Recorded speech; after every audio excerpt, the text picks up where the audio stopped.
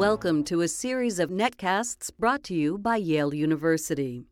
The 2011 Tanner Lectures on Human Values, presented by President Richard C. Levin and Yale's Whitney Humanities Center, featured two lectures by novelist and philosopher Rebecca Neuberger Goldstein.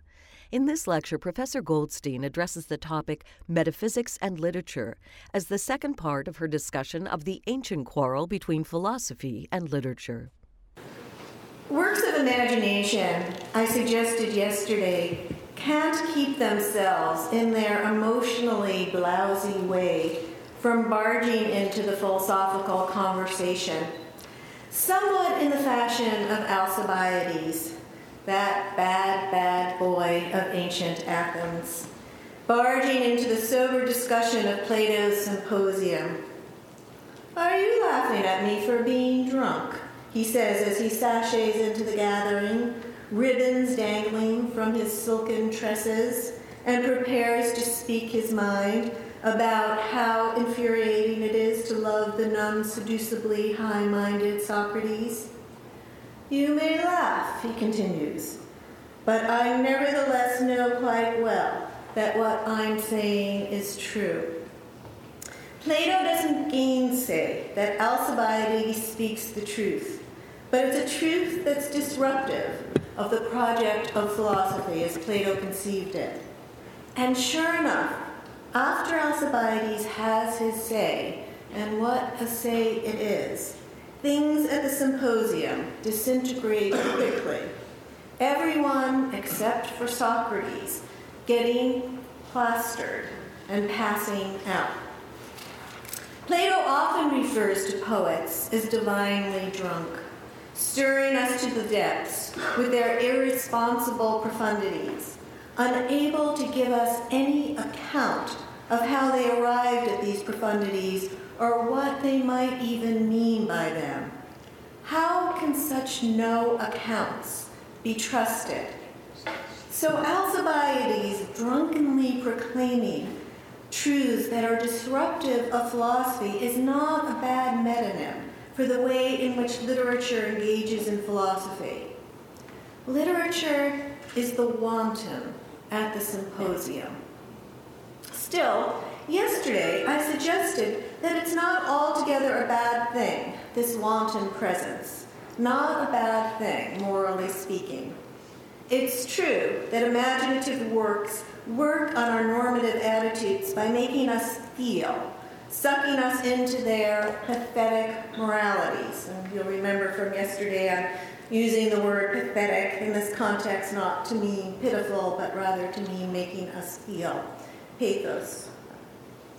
It's a respectable philosophical position associated with no less a figure than David Hume, that in matters of morality, it's emotions, what Hume called sentiments, and specifically the sentiments of sympathy, that make the moral difference. As quoted by Sophia, my erstwhile little philosophy student from yesterday, Hume held that reason in itself is perfectly inert. Hume, thought that the mind works primarily by way of associations. And I hope that you won't forevermore associate his phrase about inert reason with the image of poor, compromised little Fiona. Or maybe I hope you will. But what about other matters of philosophy outside of the normative? Works of the imagination, even those that don't present as being particularly philosophical, not to speak of those that do, can't steer altogether clear of these either. And whatever philosophical content they have to impress on us, they impress on us pathetically. A work of the imagination will not yield its pathetic quality, or it is doomed. Nothing freezes the living marrow of a novel like the brutal onslaught of pure abstract ideas, dispassionately pursued. I always have to remind myself of that.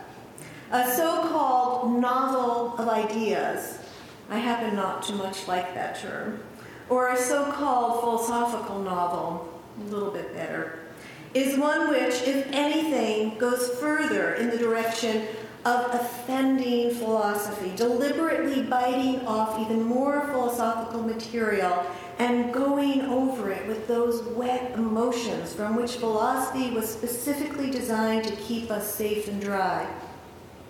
But it doesn't take a so-called novel of ideas to offend philosophy. To some extent or other, every imaginative work, in pulling us into its world, pulls us in not only to its pathetic morality, about which I spoke yesterday, but into its pathetic metaphysics, inducing in us a highly emotional sense of some subset of the following topics: the nature of one, reality, a feel for the world out there, whether, for example, it's encouraging of our human strivings, or utterly indifferent to them, or downright hostile, whether it's discernibly patterned, or an unintelligible hodgepodge, and a sense of the nature of two, the self, and what constitutes its identity, what makes a person the person that she is, the very substance of character, and a sense of three, human agency, of the scope, wide and to narrow to non-existence, of a person's freedom to act, pressed in by the facts of his own disposition and his situation and accumulated history,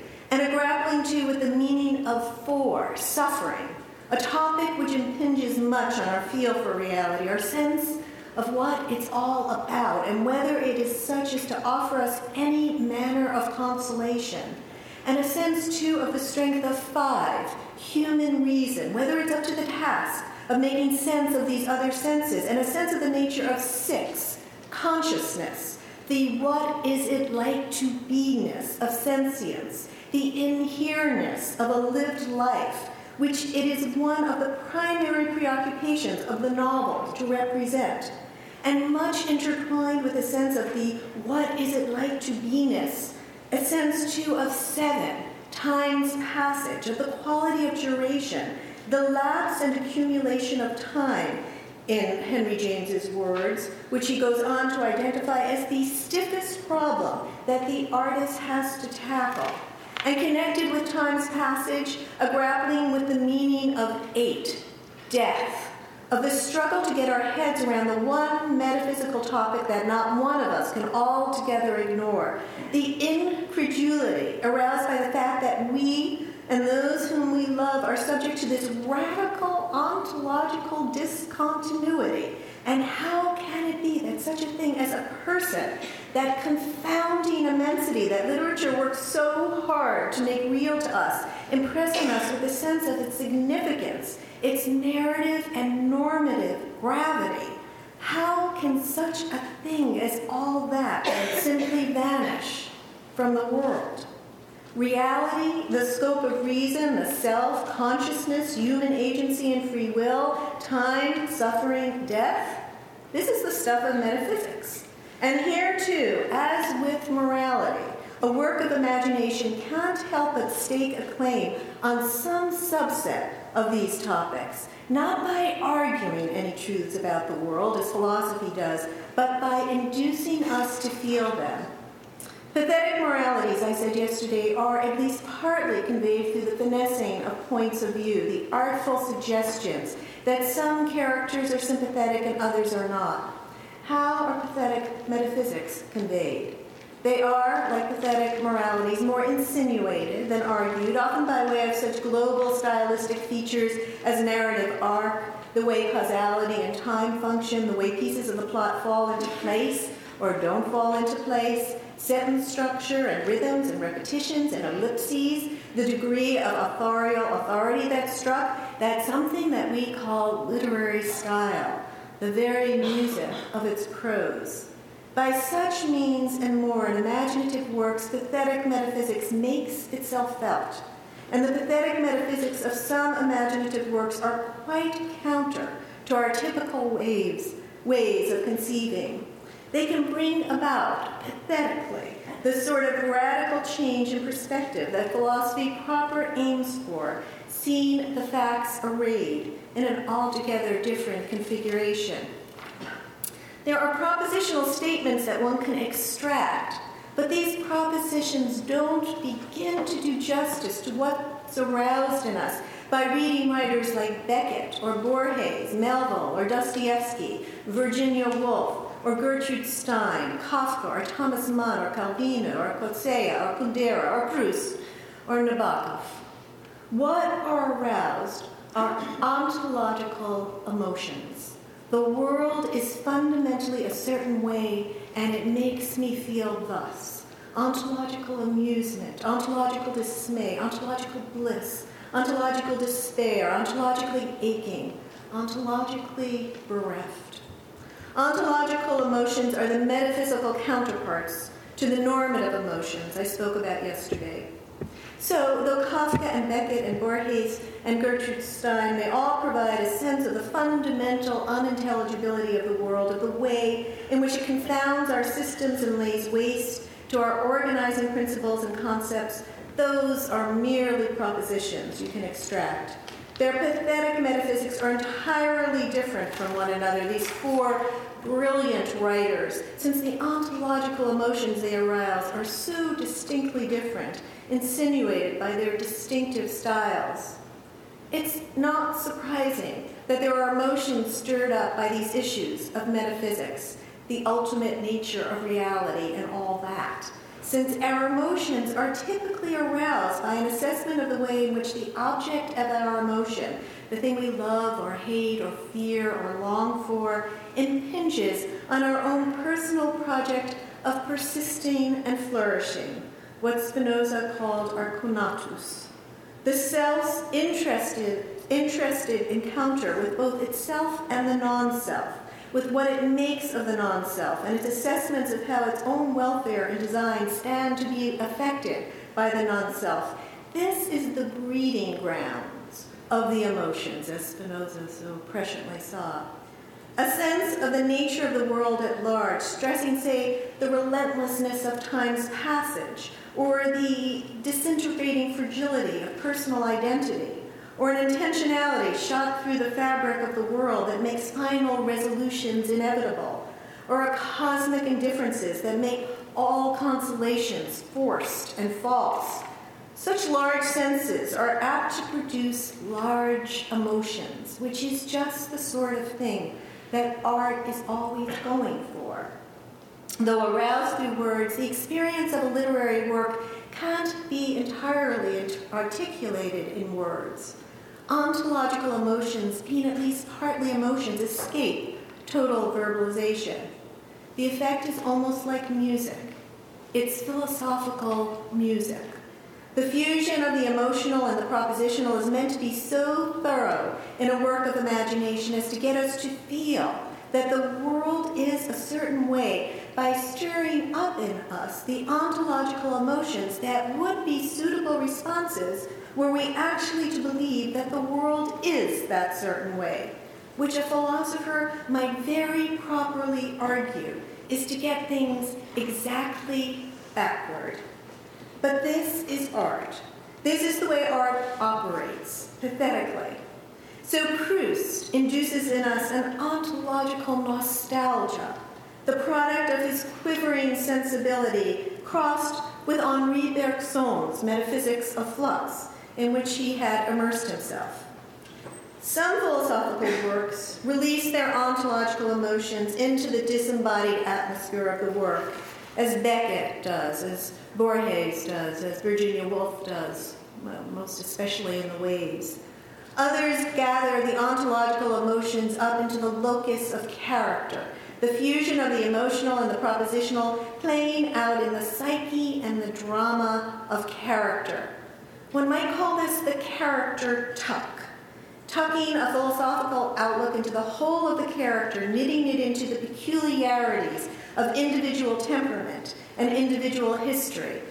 So, for example, the import of Socrates' second speech in the Phaedrus, when he goes back on everything he had said in his first speech, serves as the propositional component of the ontological emotion, the ontological erotic ache that is gathered up into the character of von Aschenbach in Thomas Mann's Death in Venice, into the death drama that is precipitated by Aschenbach's laying eyes on the beautiful boy, Tazio. The technique of character tuck might also be called flirting dangerously with the genetic fallacy. One of the standard fallacies gathered up into the stern catalog of argumentative fallacies against which philosophy warns us. The genetic fallacy, of course, has nothing to do with genes or DNA, but rather the phrase comes from the original meaning of genetic, meaning genesis, origins. And the genetic fallacy rests on assessing a philosophical position by its origins, including the reasons it would occur to a particular person, what it is about his character and situation that would draw him into this particular philosophical perspective. The character talk, together with the mechanism of character sympathy, of which I spoke yesterday, together work to make us feel the character's point of view, or, on the other hand, to reject it for no reason other than how we feel about character. So, for example, good old Charles Dickens, being a writer with a well-developed sense of responsibility for reforming society, and hence a writer who works character antipathy very hard, as I mentioned yesterday, presents in Hard Times a Mr. Gradgrind, a retired wholesale hardware merchant and the leading citizen of Cokeville, who becomes a schoolmaster. Mr. Gradgrind believes only in facts and numbers. He's a kind of logical positivist of a crude sort, who has so little use for what can't be quantified that he calls on one little girl in class as girl number 20. He's also, as you might suspect, a totally inadequate father to his two motherless children. When his favorite child, Louise, emotionally destroyed by a marriage her father had talked her into on statistical grounds, returns to confront him, entering his study where, quote, the deadly statistical clock ticks at its inexorable pace, unquote, she tells him of her despair, reminding him that he had trained her from the cradle to be rational only, and then cries out, I curse the hour in which I was born to such a destiny. So much for logical positivism. There is, of course, much more to be said about these aesthetic techniques of insinuating ontological emotions and how these techniques are deployed in various works of imagination. I'm only touching the surface, but it's enough, I think, to indicate the way in which these techniques work to make of metaphysical considerations and positions things as much to be felt as to be thought, maybe even more to be felt than to be thought. And works of imagination are able to do this because metaphysical positions on such fundamental topics as the nature of reality, reason, the self, free will, consciousness, time, suffering, death, are, in fact, things as much to be felt as to be thought. When it comes to metaphysics, to our sense of the world at large, then it seems to me that the relationship between philosophical positions on the one hand and emotions on the other are not exactly as they are in matters of morality. I argued yesterday that normative emotions without moral philosophy are blind, whereas moral philosophy without normative emotions is, if not empty, pretty meager. Reason in itself is perfectly inert, and it's normative emotions that put some muscle into moral philosophy's conclusions. But when it comes to matters metaphysical, reason, it seems to me, is inert in an even stronger sense, not paralyzed in moving beyond its conclusions and stepping up into action, but paralyzed in reaching any conclusions whatsoever. Normative emotions may be needed to push us beyond moral reasoning, but without ontological emotions, there is no metaphysical reasoning at all. I'm meaning to be very provocative here.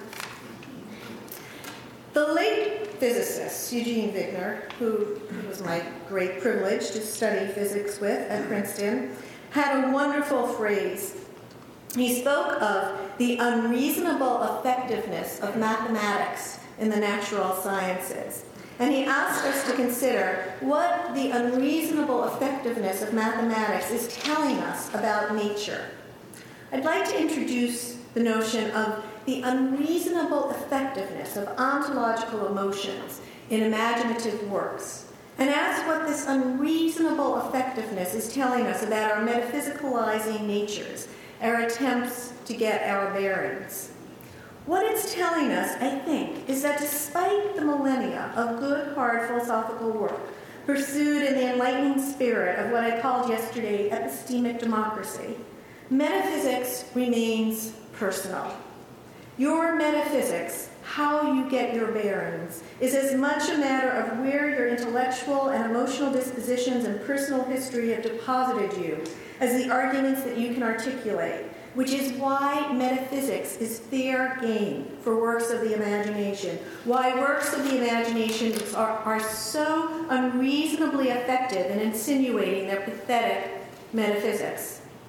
In saying that metaphysics is personal, I'm not saying that there aren't any truths of the matter in regard to these questions that metaphysics raises. Frankly, I have never been able to make any sense at all out of a position that holds that there isn't any truth of the matter concerning, say, the nature of the relationship between the self and the body, and the related question of whether the self can survive the body's demise. It either does or it doesn't. And the difference seems to make rather a lot of difference, personally speaking. And so it is, or so it seems to me, with all the questions of existence that metaphysics raises. But as Hume himself pointed out, deduction, induction, and abduction, those techniques that further the project of objective knowledge, that is, knowledge equally accessible to all who submit to its techniques, deduction, induction, and abduction can get us quite a lot, but they can't get us everything.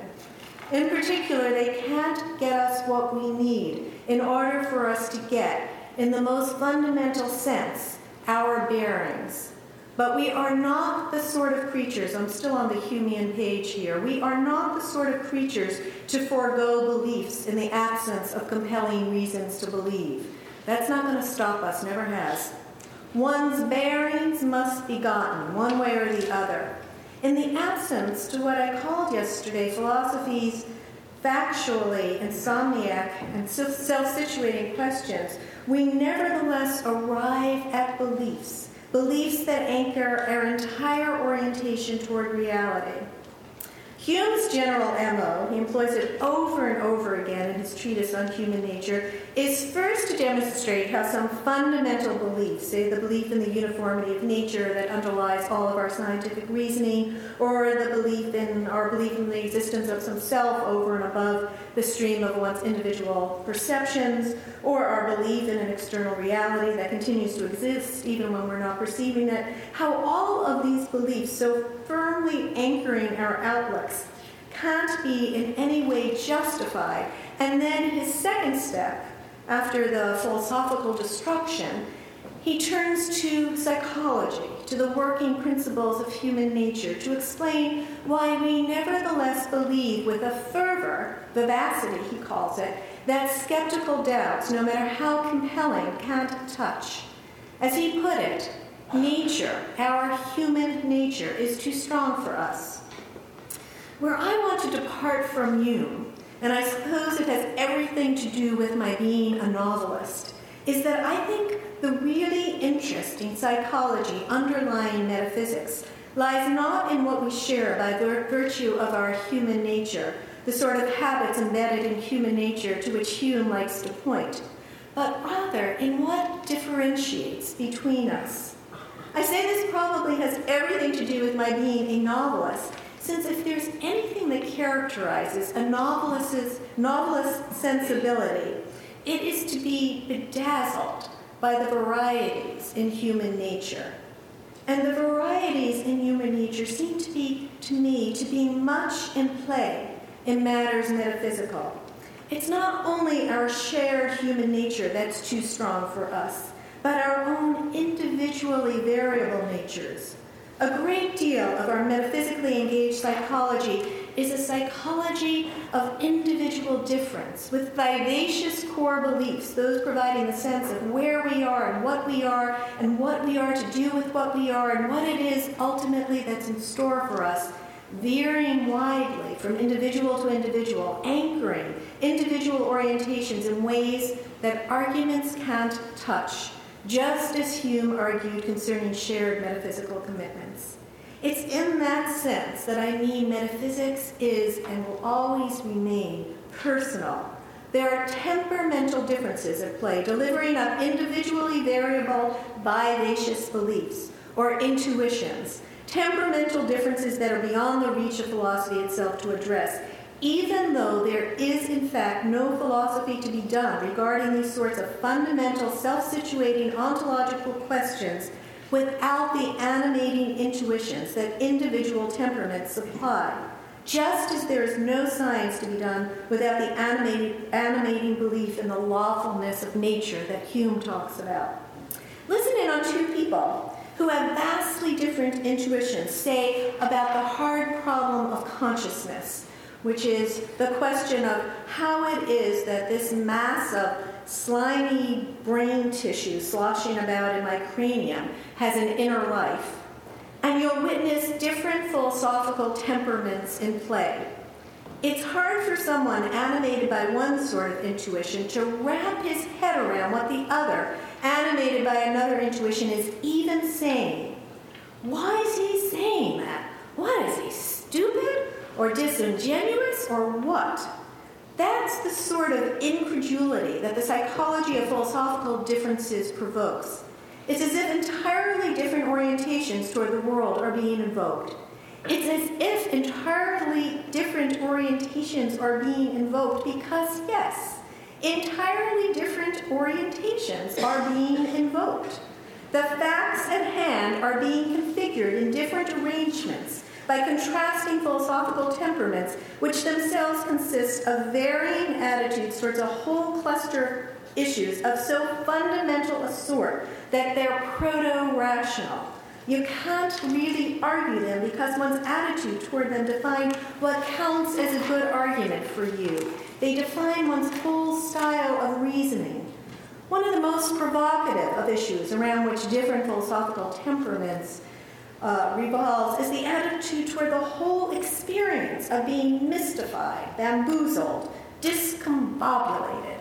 Philosophical problems are of a sort to induce a sense of mystification, at least initially. To understand a philosophical problem is to be, at least initially, flummoxed. For some people, the presence of the mystifying is emotionally inviting, thrilling, even titillating. They revel in it and frame propositions about the world that only increase the mystery. For others, it's a fact of life. They put up with it and frame propositions about the world that best accommodate themselves to it. For others, the idea of the mysterious is intolerable, and they frame propositions about the world that deny it. These contrasts and strategies are natural expressions of temperamental differences. Other issues that bring out temperamental and philosophical differences are the sense of what makes for the best kind of explanation, which is partly an aesthetic judgment, which means also an emotional one. Does a reductive explanation that leaves no wiggle room provide you the greatest sense of satisfaction? Or does it make you feel vaguely disappointed, like seeing the great Oz pulling levers behind the curtains? Is a good explanation for you one which sets you off on curlicue ribbons of poetic associations?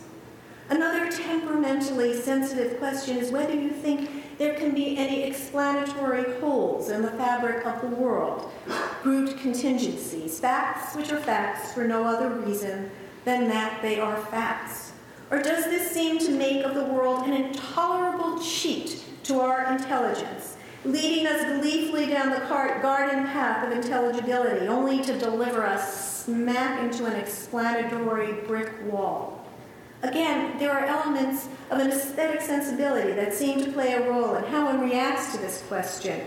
And I think one can go through the whole history of philosophy, starting with Plato, sorting out various philosophers according to their proto-rational attitudes toward what Leibniz eventually dubbed the principle of sufficient reason, even though that intuition was in play long before Leibniz named it.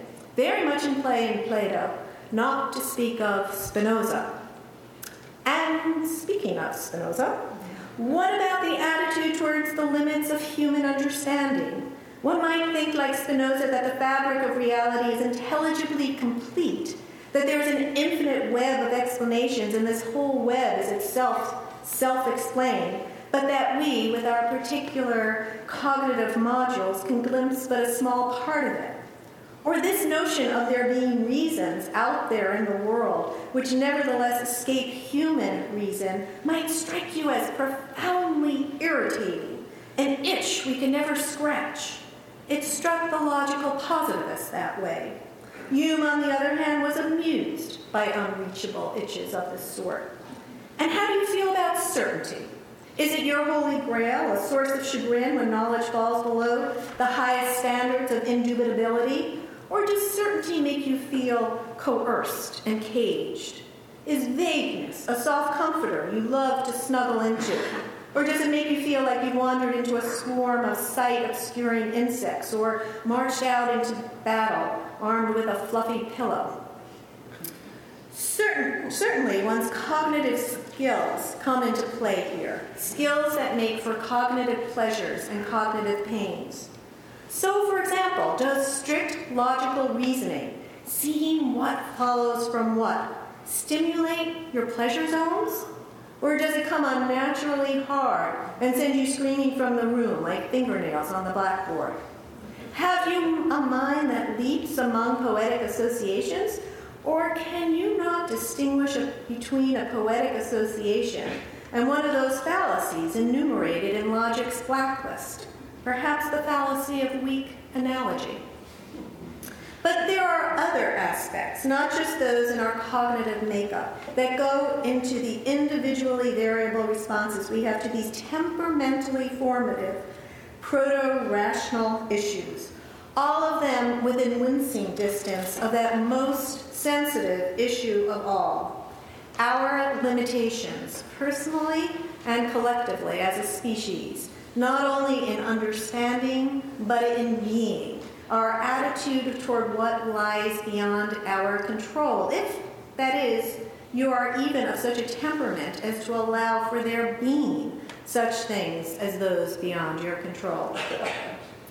In short, it's the whole of the person, that unity of dispositions and experiences, of sense and sensibility, the very complexity of individuality that novelists struggle to make real, who is brought into play in forming attitudes toward the self-situating, factually insomniac questions raised by such metaphysical topics as reality, the scope of reason, time, consciousness, the self, suffering, death. The philosopher Colin McGinn, in Problems of Philosophy, speaks of distinctive strategies that philosophers typically deploy in the face of philosophical perplexity.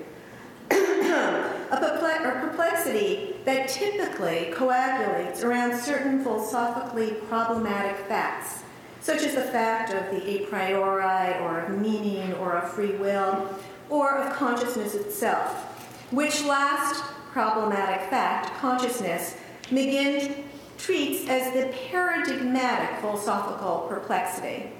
McGinn summarizes his 4 strategies with the acronym DIME, D-I-M-E, where the D takes the problematic fact and domesticates it, identifies it with some nice housebroken facts.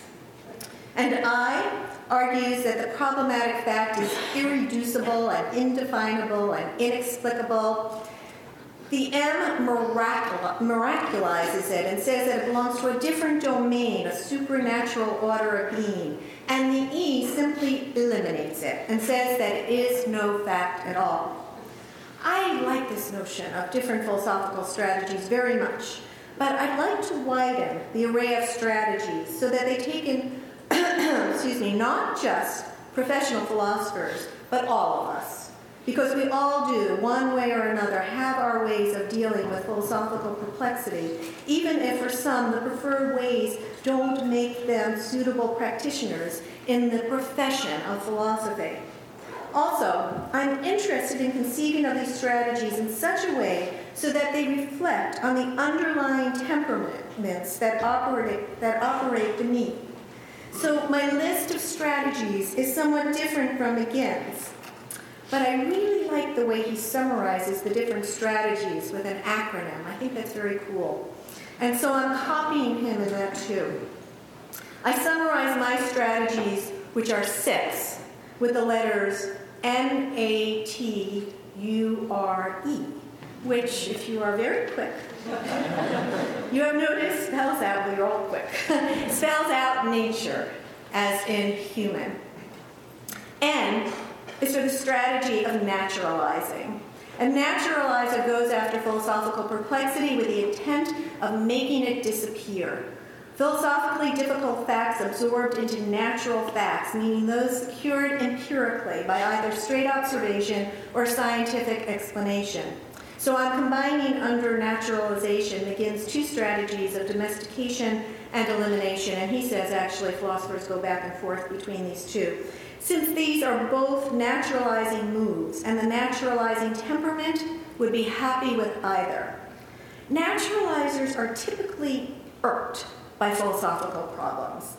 The idea of the incorrigibly mystifying tends to raise their hackles, and it's interesting how many philosophers are irked by philosophical problems. So consider the problem that consciousness presents. Why does it feel like something to be a working brain? How comes this pulsating mush in here to give me the world, or at least some subjective version of it? Consciousness presents, at least prima facie, a certain mystery to us, a mystery that naturalizers try to naturalize by either identifying mysterious facts, in this case the fact of consciousness itself, with purely natural facts. Nowadays, the naturalizing answer is usually put in the language of the hardware and the software of the brain. So, going the hardware route, consciousness is nothing more than 40 cycle per second loops of activity between the cerebral cortex and the thalamus. Or, going the software route, consciousness is a blackboard representation or a common short-term representation, accessible to all the modules of the mind. Or, the naturalizer might go after the problematic by trying to eliminate it by way of natural facts. In the case of consciousness, the naturalizer might adduce linguistic facts and argue that it is these natural facts concerning the ways that we speak that give us the illusion that there is something called consciousness. Actually, I just had this discussion with the AI guru, Martin Minsky, in a public domain in which he tried to convince me of this. I didn't buy it. In any case, however he does it, a naturalizer can't allow a mysterious fact to just lie there and be mysterious. Something has to be done about it, and done about it by way of the sorts of natural facts that we know about from either straight observation of the physical world or the extended natural facts we've acquired about the physical world through science, like the 40 cycle per second loops of activity between the cerebral cortex and the thalamus. A lot of scientists are naturalizers, quite naturally, and a lot of philosophers are too. The second strategy, the A strategy, I call aestheticizing. I was just reading the collected letters of the novelist Saul Bellow, they're quite wonderful, recently published. Bellow was for decades fascinated by the anthroposophical writings of Rudolf Steiner. If you've read Humboldt's Gift, you'll remember the Steiner fascination. In one letter to the British Steinerian Otto Barfield, Bellow writes, quote, "There is the conviction that the law of the conservation of energy is all a mistake," unquote. And then he adds, in a parenthesis, "This idea has too many poetic implications to be dismissed." This parenthetical remark wonderfully expresses the aestheticizing approach. Whereas a naturalizer breaks out in angry hives in the presence of what seems mystifying, an aestheticizer tends to revel in mystery. Mystery is a beautiful thing. It provokes an aesthetic response from those crying for such aesthetic responses, a view which opens out into even more mysteries more likely to be true by the aesthetizer's light. And the seductions of language, too, are apt to produce a sense of the true, a phrase of imponderable poetry will deliver more conviction than all the truth tables of propositional logic. For an aestheticizer, finding truth doesn't have the feel of cleaning something up as it does for a naturalizer, but rather it has the feel of a spilling over. Blunt logic can feel like an act of rudeness to an aestheticizer. And what has an aestheticizer to say about consciousness? What hasn't an aestheticizer to say about consciousness? Consciousness is what allows us to partake in the sublime. Consciousness is a sort of soul dust that swirls out from us to enchant all the world with our own phenomenology. Consciousness is the ambient world soul, some of it suctioned off and partitioned into us who communicate with one another and the world soul by way of it. That spilling over of an aestheticizer can reach flood levels on the subject of consciousness. There are philosophers who are aestheticizers, though surely not among Anglo-American analytic philosophers. Interestingly, quite a few mathematicians I've known in my lifetime are aestheticizers, most especially if they're French.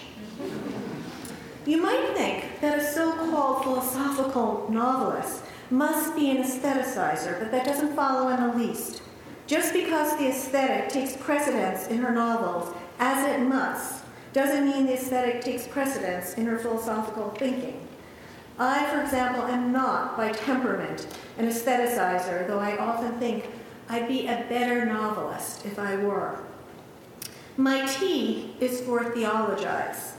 Theologizers dislike the untidiness of philosophical problems almost as much as naturalizers do. Something has to be done with these mystifying facts, but instead of absorbing them into natural facts, they're absorbed into the supernatural, which is a super cleanup operation, with the mystifying features of our world reduced to just one mystifying feature, that all-mysterious God, which has an arithmetical advantage. And consciousness is the divine spark within each of us. It signifies not only the touch of God that brings us into being, but being the divine spark is what keeps us always in communion with God, that sort of thing. My U stands for unsolve. You might think this is a poor excuse for a strategy, but actually, unsolving is hard work in philosophy. What an unsolver must do is undermine other strategists' attempts to make the problem go away. An unsolver insists on the stubborn persistence of the mystifying fact, arguing either that it just can't be absorbed or that the reputed absorption still leaves the bulge of the mysterious in place, like the picture of the boa constrictor swallowing the elephant in The Little Prince. So, for example, an unsolver's work on the problem of consciousness consists in undermining all of the various naturalizing attempts to absorb the facts of consciousness, and an unsolver will also argue that the theologizer hasn't really offered any solution to the problem either by dumping it into the one mystery of God, no more than the wielder of the next strategy has, which is my R, and stands for reification. A reifier is totally against absorption, arguing that the mysterious facts constitute a separate domain of facts in addition to the natural. So, for example, when it comes to the problem of consciousness, a reifier offers a separate ontological category, disembodied minds, res cogitans, as a solution. Cartesian dualism is the reifying response to the philosophical perplexity proposed by consciousness. A lot of P's in there. So we have Natur, and we now come to E, which is to epistemologize. This strategy has affinities with the strategy of unsolving. An epistemologizer will, like an unsolver, argue for the failure of all the attempts to make the problem go away, to absorb the philosophically problematic fact into other facts, whether natural, theological, or metaphysical. Like the unsolver who'll insist on the defiantly mystifying nature of the problem. But an epistemologizer is different from an unsolver in maintaining that there's nothing inherently mysterious about the problems that just happen to stump us. They just happen to stump us because of the cognitive modules that we've been bequeathed.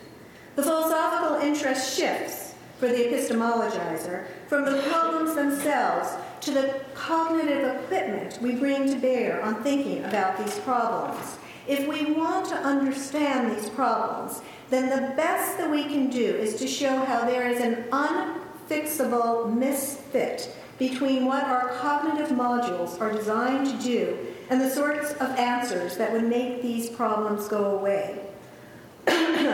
What philosophical perplexity signals, according to the epistemologizer, is that we are in the presence of a topic for which our rational cognitive apparatus can't do justice to the intuitions which we nevertheless have.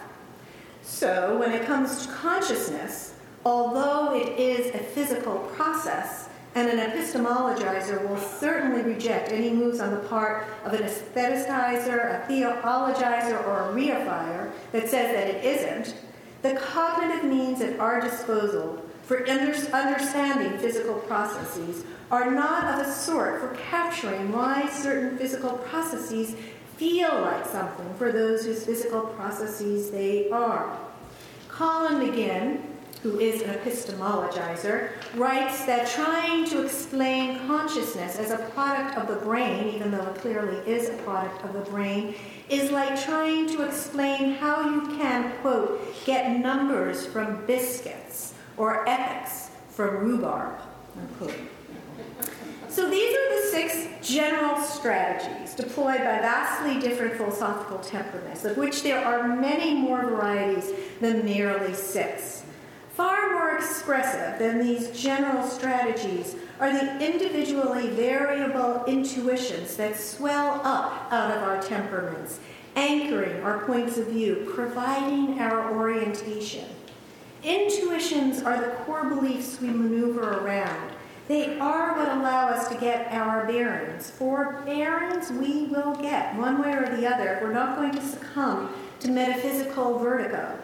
These core intuitions are the last things we would want to give up, although sometimes we do, under extreme duress. But in general, we judge the reasonability of other belief claims by how well they accord with our core intuitions. Such topics as reality, reason, time, consciousness, free will, suffering, self, death, philosophical topics that works of the imagination pathetize, attract a wide spread of individually variable intuitions rising up out of the proto-rational recesses of sense and sensibility, clustering around the emotionally fraught fault lines where the self contemplates itself in relation to all that is not the self. These core intuitions speak out of the deepest place of our individuality, and they're more finely attuned to our temperamental differences than the 6 general strategies that we reach for when we, in our individually variable way, do whatever it is that we call reasoning. Philosophy, as Plato conceived of it, was the attempt to subdue individual natures while we try to get in the most fundamental sense possible our bearings.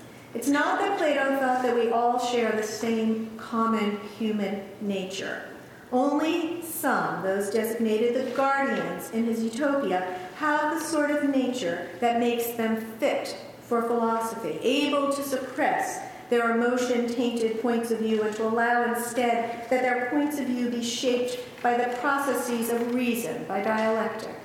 This is the basis of the noble lie of Plato's Republic, the populace being fed the fib that the class of guardians actually has a different metal, gold as it happens, mixed into their substance than do the auxiliaries who have a mixture of silver. and the farmers whose substance is mixed with bronze and iron. So although we can't hope for unanimity, a point of view across the board, we can hope for it, on Plato's view, among the philosophically susceptible. Since reality is one, the viewpoint that allows itself to be shaped by reality will be one. Spinoza works this Platonic proposition very hard, arguing rather wonderfully that to the extent that we are rational, which is what we ought to be, we will be so similar as to all but share the same identity. True philosophers are all but indistinguishable from one another. The psychology of individual differences can be subdued to the point of erasure. And to some extent, this proposition that the psychology of individual differences can be subdued to the point of erasure is still the noble lie of philosophical practice.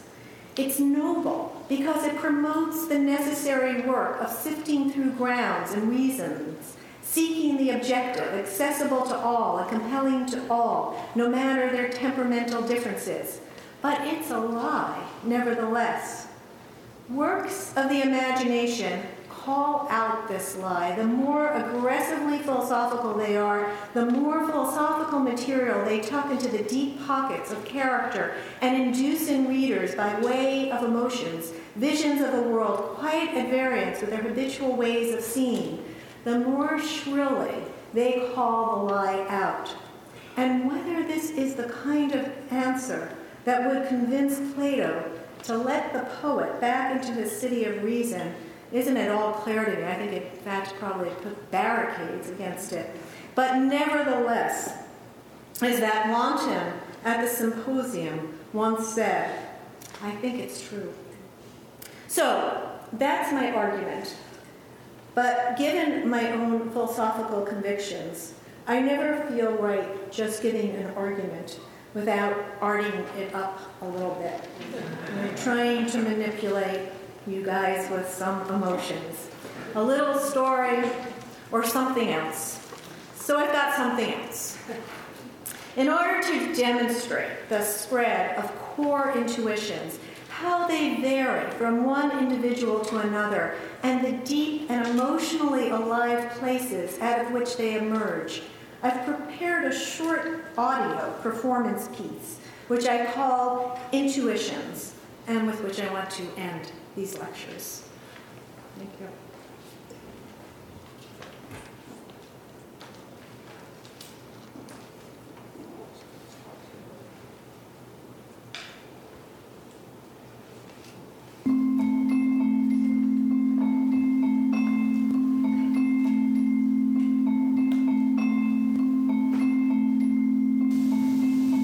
Reality.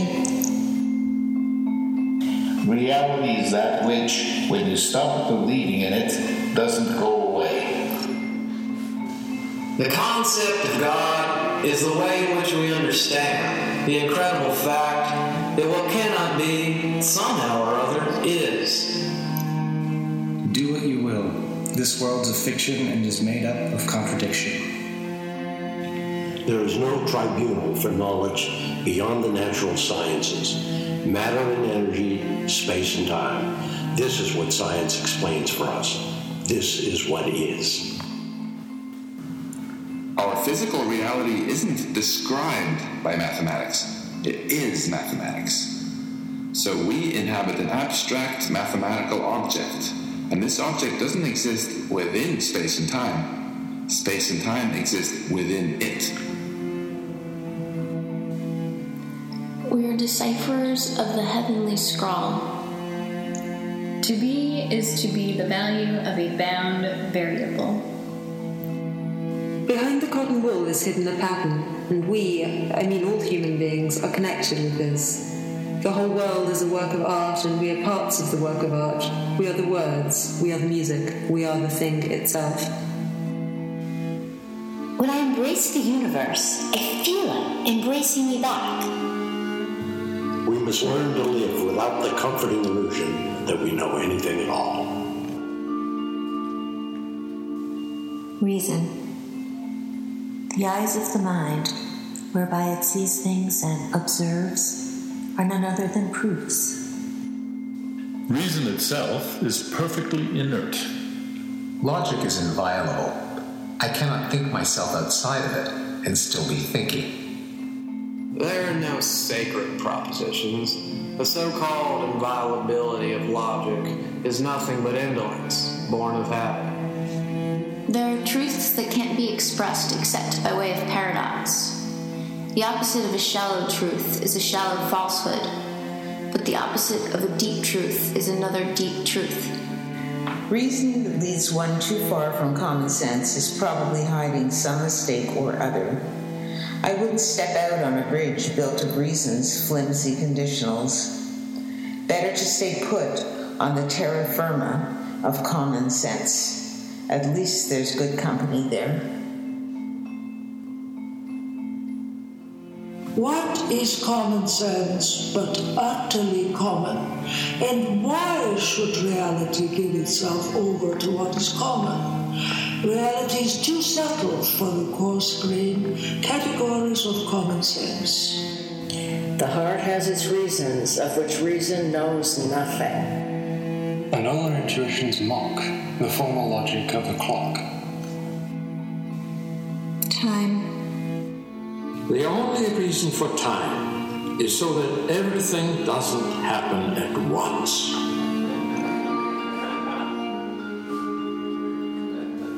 Time rushes on, impassive and unmarked.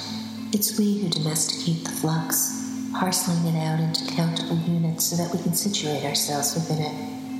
I am young and live in expectation. I am old and nearing the end of my days.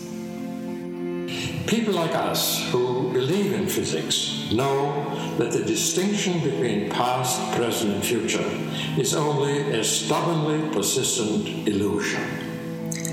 I force myself to state, if only in one line of unwritten poetry, this moment. We think in eternity, but we move slowly through time. The past follows us at every instant. What am I? What is this self, if not the condensation of the history that I've lived from the moment of my birth and even before? Consciousness. For something to be conscious means that there is something it is like to be that thing, something it is like for that thing to be that thing. Consciousness is a bag of tricks. The brain is a flim-flam artist. You are your own brain's stooge. Experience is never limited, and it is never complete. It is an immense sensibility, a kind of huge spider web of the finest silken threads suspended in the chamber of consciousness and catching every airborne particle in its tissue. I still find it hard to understand how anyone could argue that machines can't exhibit consciousness. Consciousness is the spark of divinity within us, our Creator's reminder that we are so far from being able to comprehend all that is out there that we can't even begin to comprehend what is within. It feels like something to be a brain, but why this should be so, no brain, at least not one of our sort, can fathom. Consciousness is a disease. Free will. My first act of free will be to believe in free will. A stone thrown through the air would, if conscious, attribute its path to its own free will. We are those tossed stones. I must believe in free will. I have no choice. The only free person is the one who lives constrained by reason. We can trace out all of the complexities of the moral universe, but without the capacity to choose our decisions rather than have them be chosen, that moral universe is as barred to us as Eden, guarded by the flaming seraph. It is in the rare moments only, moments of being, that we encounter the unified self and know it in its state of absolute freedom. That freedom that is within me, no man can take away. It's the source of my dignity, my humanity. You may shackle my body, but the person within me freely condemns you and deems my enslaver more shackled than I. I am condemned to be free.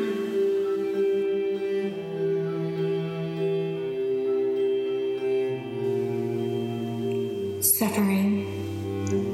Let sanguine healthy-mindedness do its best, with its strange power of living in the moment and ignoring and forgetting. Still, the evil background is really there to be thought of, and the skull will grin in at the banquet. I don't know why we are here, but I am pretty sure that it is not in order to enjoy ourselves. Do you not see how necessary a world of pains and troubles is to school an intelligence and make it a soul? I don't want more suffering, and if the suffering of children go to swell the sum of sufferings which were necessary to pay for truth, then I protest that the truth is not worth such a place. I would rather remain with my unavenged suffering and unsatisfied indignation, even if I were wrong. What presumption to think it incumbent on the universe to offer us any consolation for our troubled lives. I know that God loves me, and even in suffering, I will rejoice. The whole planet can suffer no greater torment than a single soul. The self. What is your substance, whereof you are made, that millions of strange shadows on you tend? Whatever else I can doubt, I cannot doubt the existence of myself. There is nothing in all the world I know with more intimacy and certainty. For my part, when I enter most intimately into what I call myself, I always stumble on some particular perception or other. I can never catch myself at any time, and never can observe anything but the perception. If anyone, upon serious and unprejudiced reflection, thinks he has a different notion of himself, I must confess I can reason no longer with him. I am a real thing and really exist. But what thing? I have answered, a thing which thinks. I have a body, and I cannot escape from it. That being the case, I would like to call attention to my problem. I can conceive of myself without this body. What is inconceivable is that I am this body and nothing more. That I am who I am is not only a necessary truth about me, but about the whole universe. One of the most misleading representational techniques in our language is the use of the word I. The self is a shadow cast by the grammar of the first person pronoun I. And will the self that accompanies me everywhere accompany me past the door of death? Death. Death is a fearful thing. To himself, everyone is immortal. He may know that he is going to die, but he can never know that he is dead. It is a fearsome thing to love what time can touch. Death is unthinkable.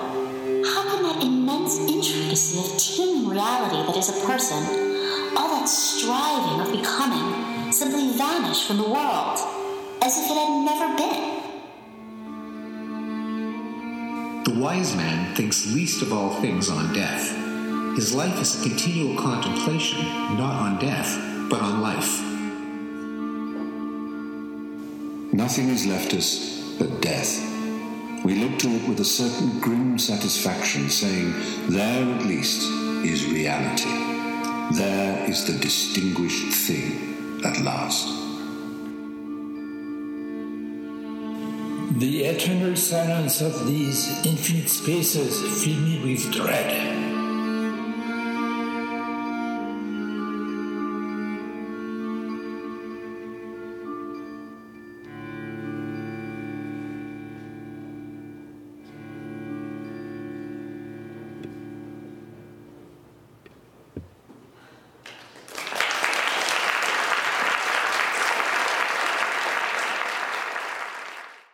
This lecture was presented in the spring of 2011 as part of the Tanner Lectures on Human Values.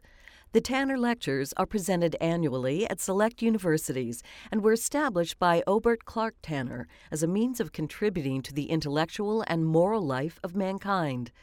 Rebecca Goldstein spoke on March 24, 2011, at the Whitney Humanities Center.